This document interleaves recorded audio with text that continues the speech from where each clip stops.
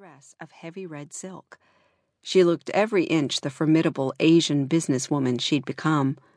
She watched as Roberto Enzo put his hand over Lois's and laughed delightedly at something she said. Savvy felt her heart swell with jealousy.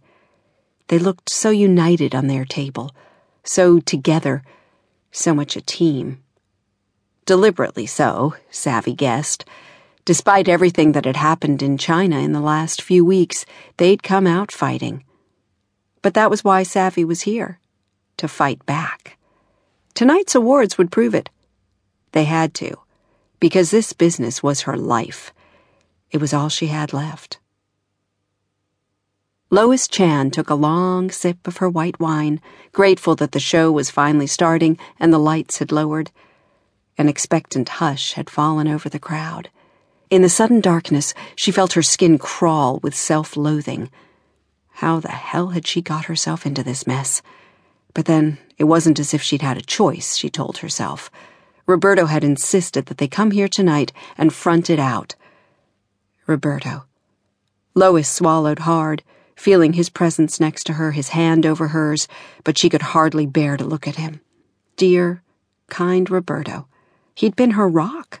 The man who had rescued her from the ashes of her marriage breakup and her failed career in the police force and put her back on her feet. He'd nurtured her, trusted her, promoted her. He'd given her the freedom and the tools she needed to make a difference to this industry. And she had, a big one, which was why it hurt so much that she was about to betray him. In fact, Lois could safely say that nothing had hurt this much since she'd lost custody of her daughter, Cara. Lois longed with all her soul to take Roberto away from here and to explain what she'd done. But she knew she couldn't.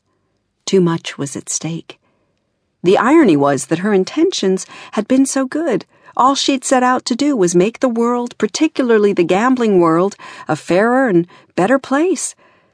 But instead, she'd become embroiled in a level of corruption beyond her wildest dreams.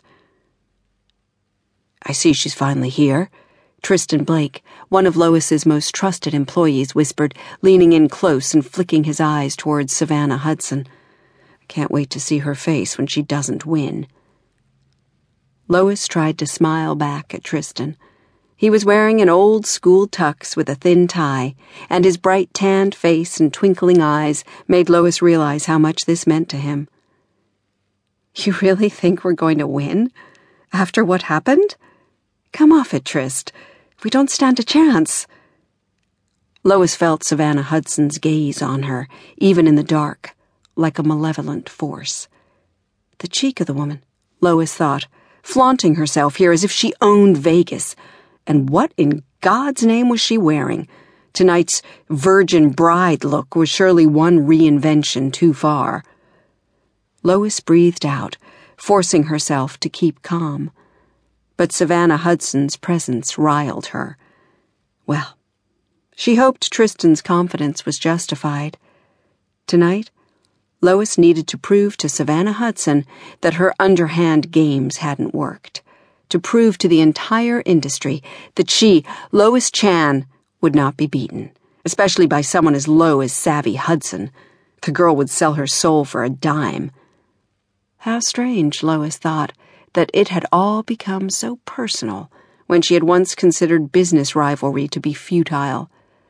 But then Savvy Hudson had always annoyed her, even from the very first time they'd met.